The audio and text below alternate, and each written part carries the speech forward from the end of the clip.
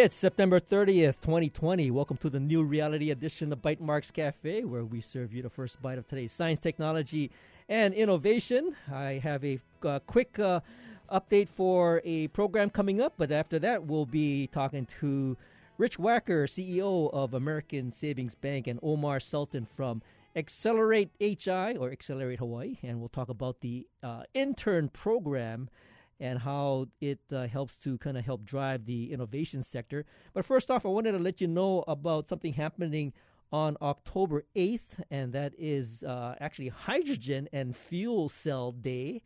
And there's an event coming up, and it's being sponsored by our friends over at the Hawaii Technology Development Corporation. It's a webinar, and it'll be virtual online October 8th from 9 a.m. to 11:30 a.m. Hawaii Standard Time, and I will put the link to the video webinar up on the show notes for later on tonight, and that is in recognition and celebration of Hydrogen Day coming up on October 8th. And of course, I want to welcome my good friends Omar Sultan, and Omar is one of the guys that we have frequently on the show, and of course we have a chair here with his name on it. But since he's calling in, we have to do the virtual thing. And he's over at Sultan Ventures with Accelerate HI, and of course Rich Wacker, a good friend of ours as well. He's the CEO of American Savings Bank, and we're here to talk about a novel sort of intern program that is basically created to help spark the innovation sector. So I want to welcome you both to Bytemarks Cafe. Thanks, Bert. It's great to be on. Good to talk to you again. Thanks, Bert. Love being on the show. Well, I miss seeing you guys in person, face to face, in the studio. But during these times, I got to figure out what I have to do to get a chair with my name on it.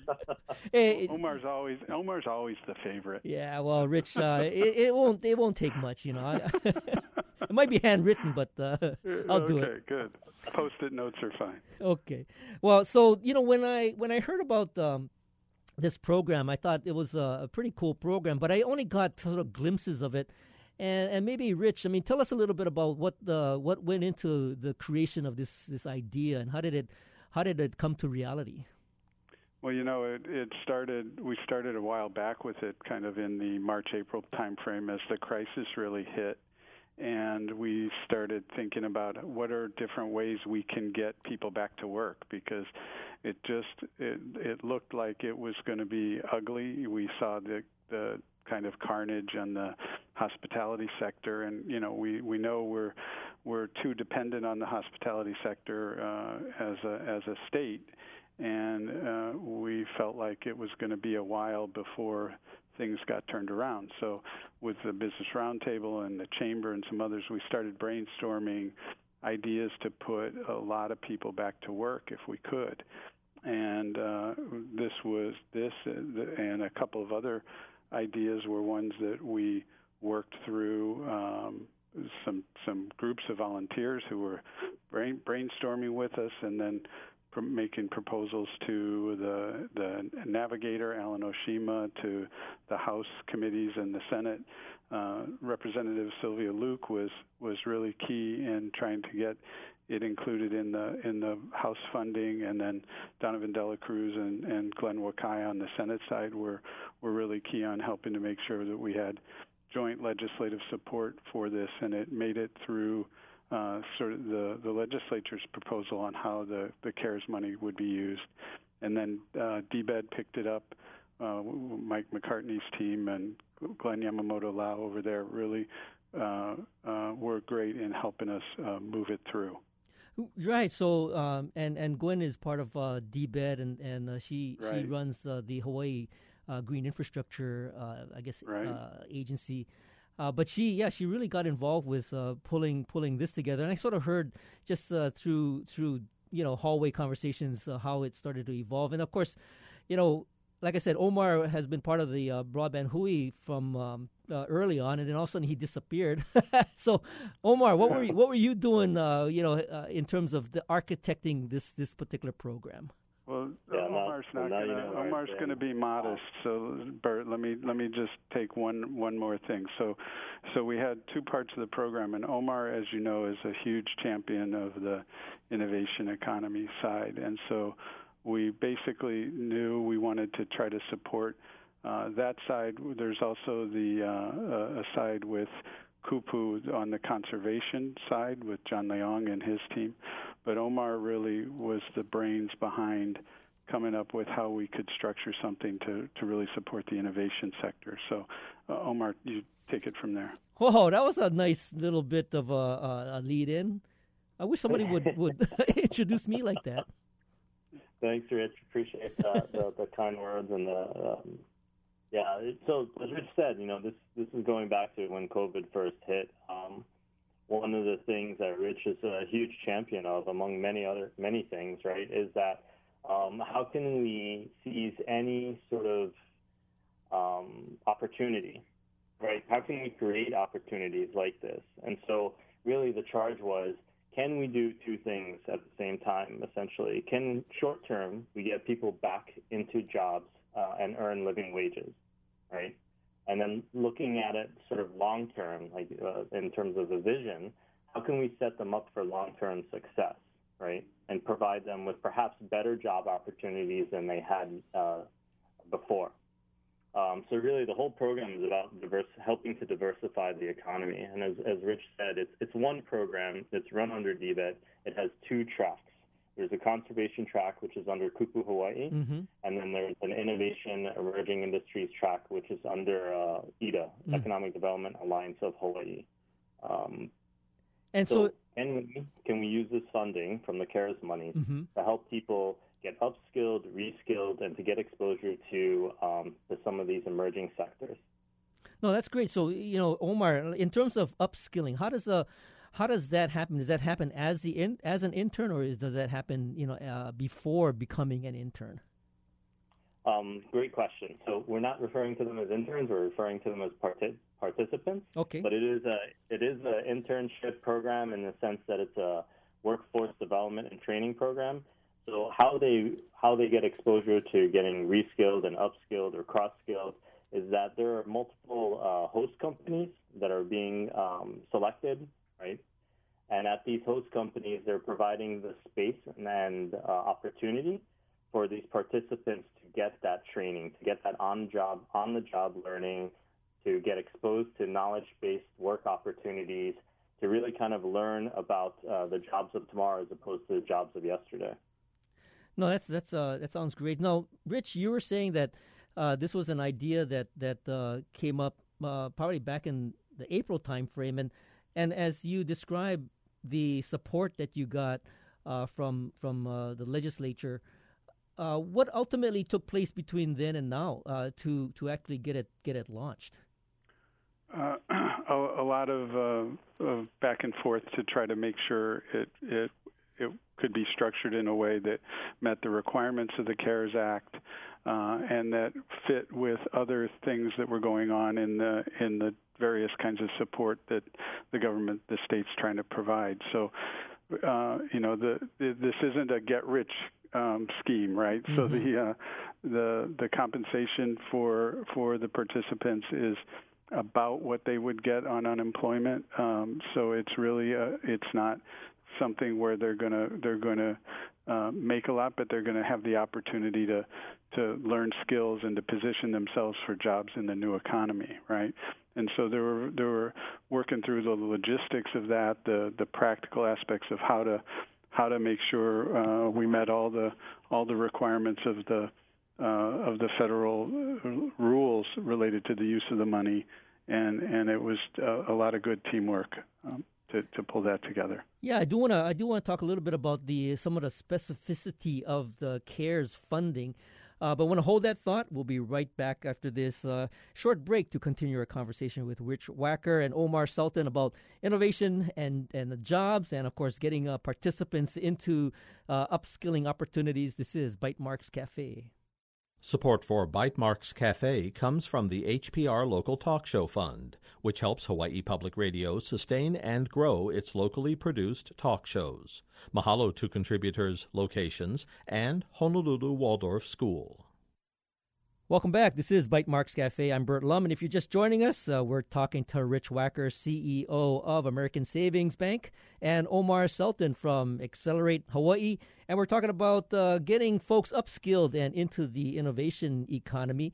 And right before the break, we were talking a little bit about this CARES funding, and I think a lot of people are hearing about CARES funding, and this is the package that the federal government made available. What some of the details, Rich, that you were alluding to, really, I guess, takes a lot of attention, because one of the things that I know of is that the fact is that this money has to get spent by the end of the year. So the program has to be able to sufficiently expend the money, but then at the same time, you have these safeguards, like you were describing, to make sure that it's just, it's used properly. So I guess my question is, what did you folks have to do to design the program so that the funding would be used appropriately? How did you determine what was appropriate use?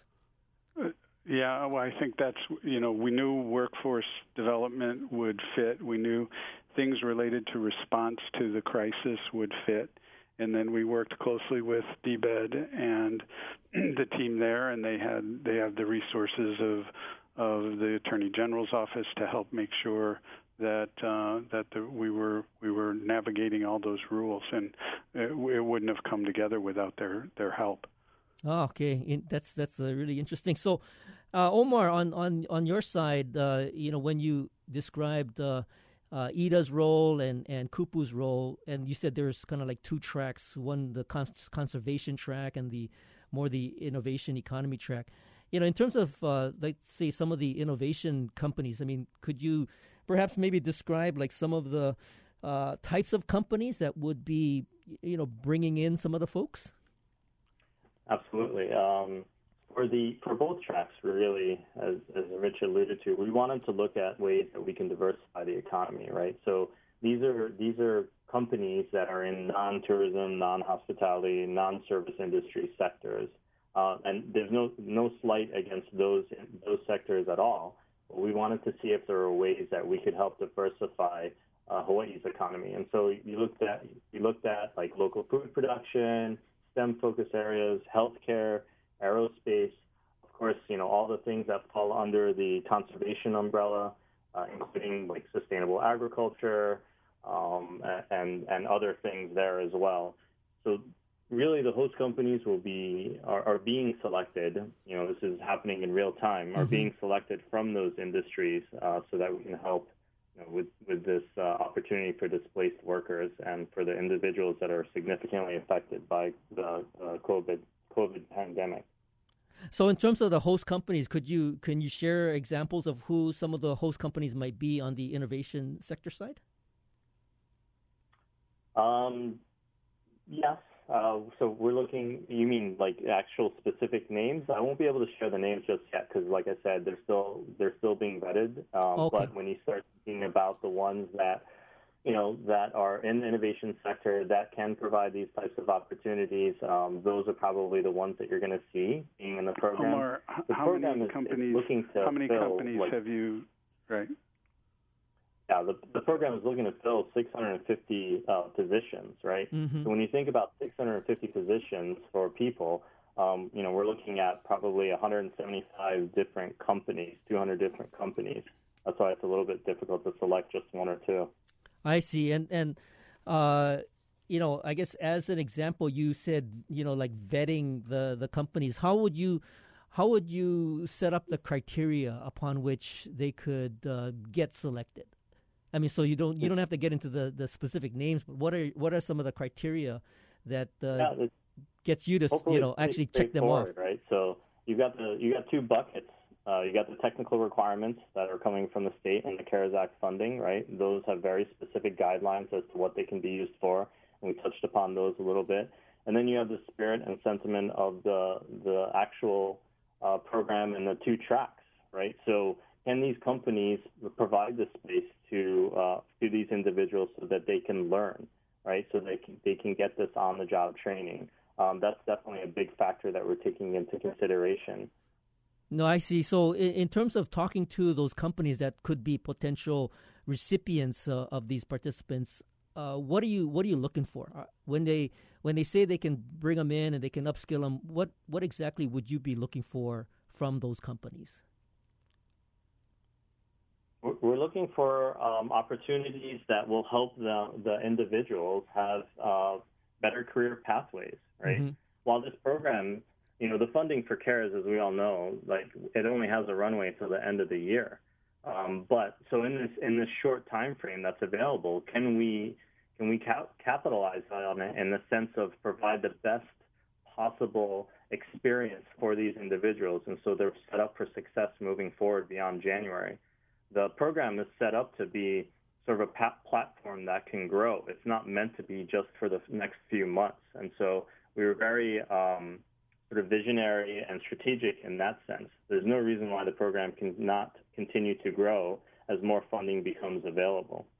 I see. So, Rich, when you start to look at the time frame beyond 2020 and entering into 2021, as Omar sort of describes, how do you envision it scaling from this year into next?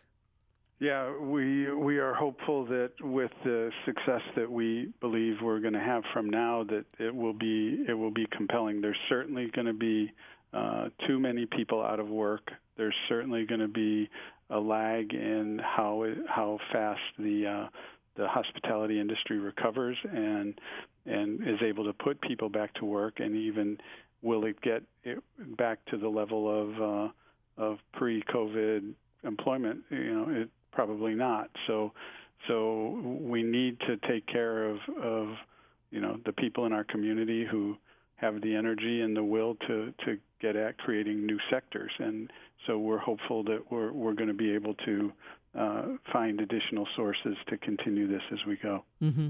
Now, Omar, since you've been a long time champion for the innovation economy and helping to accelerate companies, when you start to look at the innovation sector and the opportunity to place these participants and actually having the vision of growing the sector, what do you see in terms of opportunities for that kind of growth? I mean, where does Hawaii go from where it has been to something new? I mean, is that something that you folks are able to help kind of architect?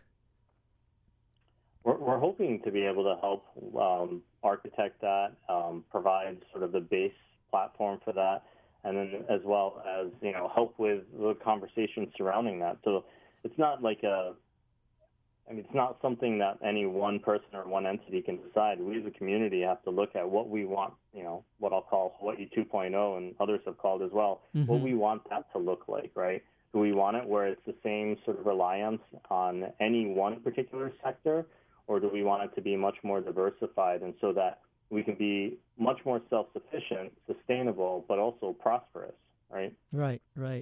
As you see, this pathway kind of evolving, do you have a sense as to what opportunities might be available to kind of grow into Hawaii 2.0?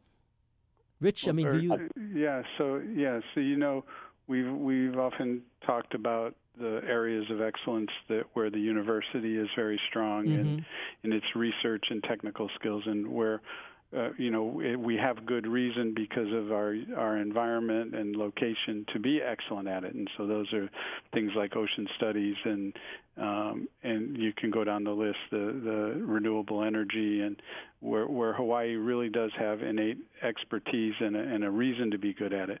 There's other things that have become even more relevant with COVID, and so distance learning is now a core part of not only companies but of the education system. And we've got a core of digital media content creation here that there's no reason we can't grow in that space and be excellent at digital content production and supporting distance learning, because we think that's going to be a growth sector.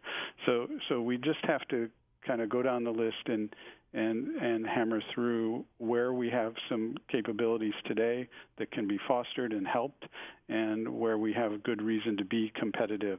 And I think there's a lot of them. There's great people and entrepreneurs operating in this space today, and we've got to listen to the voices and create the environment for them to succeed. No, that's great, and I do want to talk a little bit more about the sort of the pipeline for the companies.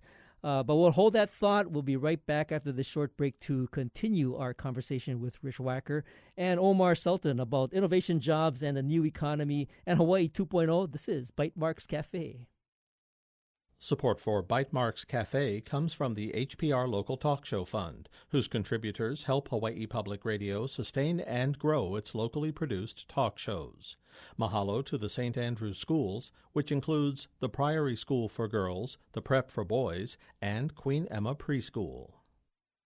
Welcome back. This is Bytemarks Cafe. I'm Bert Lum, and if you're just joining us, we're talking to Rich Wacker, CEO of American Savings Bank, and Omar Sultan from Accelerate Hawaii, and we're talking about helping to get the workforce into some of the new job opportunities that might help to evolve Hawaii into Hawaii 2.0. And of course, right before the break, I kind of want to toss this one to Omar. And Omar, you mentioned earlier that the count for companies to actually help to move, let's say, 600 plus people through a process, is like you got 200 companies. Are they knocking your door down, or are you having to recruit them? I mean, what's the challenge you're facing with actually signing up those 200 companies? Yeah, I think the exciting part is that there is a lot more. They're knocking down our door, right? The community is responding as a whole, which is amazing. We have companies that are literally going out of their way to try to find opportunities to support the program, right? They're very excited to host participants at their workplace, at their within their businesses, whether it's remote or on site. So there's definitely a lot of demand on the company side. Equally, there's enormous demand, as you can imagine, on the participant side. There are lots of individuals that have been affected by the pandemic. And so one of the things that EDA in particular is really looking towards is how can we make sure that we're able to serve all those participants that are not placed within the program for whatever reason, right, including budget limitations. Mm-hmm. So how can we provide them with the resources, the support networks, the trainings there as well? And one of the things that's happening, and this is available for anyone, is that like Microsoft has partnered with OEDB to provide Microsoft trainings to anyone, from how to build your resume to how to build your LinkedIn profile and so much more. HTC, and OEDB through their Coursera partnership, also steps up to provide free courses through the end of the year. And I know that Kupu is working on similar things as well, and these are opportunities that are available to either track, right? This isn't exclusive by any means for anyone. And Rich, you were saying OEDB stands for? Yeah, OEDB is the Oahu Economic Development Board, and the Economic Development Alliance of Hawaii is what we've been calling EDA, and we can't underestimate the role that these guys have played in pulling this together. And they were the Economic Development Alliance of Hawaii is the grouping of the economic development boards from each of the counties. Mm-hmm, and so we've got coverage across the state. They know the companies that are in the sectors that are related to the innovation economy or the future growth sectors. So we're getting the right companies, the right organizations to help put this together, and we're getting good coverage across the state. And so we're hugely appreciative to Jeannie Skog and the rest of the Economic Development Alliance and Economic Development Board leadership. No, that's great. That's great to hear. And And Omar, so you're kind of alluding to the people that are going to be participants in this program, and they're also knocking down your door. Can you sort of describe how someone would, let's say, make themselves available and participate in this program? Yeah, on both of the tracks, right? If you go to EDA, so it's edahawaii.org, you go to the website. You can sign up as a host company or as a participant, so you can express interest in that fashion. Similarly, if you go to Kupu Hawaii, KUPU Hawaii.org, they have information there where participants and host companies can sign up to be part of that track. And in terms of qualifying those participants, do they have to come with some level of expertise, or what are the expectations of the participants? They just have I think the only requirement per se, air quotes there, is that they've been negatively impacted by COVID, right? So they've had financial impact, they're displaced workers, they're furloughed, etc.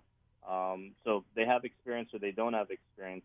That's not one of the requirements, right? This is a training program. This is a workforce development program. So we're very cognizant of the fact that not everyone is going to have, come with a ready-made resume and the skill sets that are associated with any of the jobs that might be available to them. Mm-hmm, mm-hmm. No, that's great. So, Rich, I mean, you were talking also about the evolution of this program and going into 2021, and how would you measure some success? And what are you going to be tracking that kind of indicates that this is a program to continue and look at perhaps future funding as well as scaling it for a lot more people? Yeah, I think ultimately what we hope is that people land jobs, right? I mean, that's the goal, to the extent that people are getting exposure to companies with real needs, and as the economy picks up again, they may find that the people that they've helped give training experience to are just perfect to help them move forward. And so, and even if they don't, that they, at the companies where they're getting the experience this fall, they're picking up skills that are going to help position them relative to the rest of the crowd as prime candidates to get hired. I mean, that's getting people back to work and getting them skills that will help them transition to different sectors is what this is all about. Now, Omar, since you've been heavily involved, like I said, in the acceleration scene here, are you helping to get some of the companies?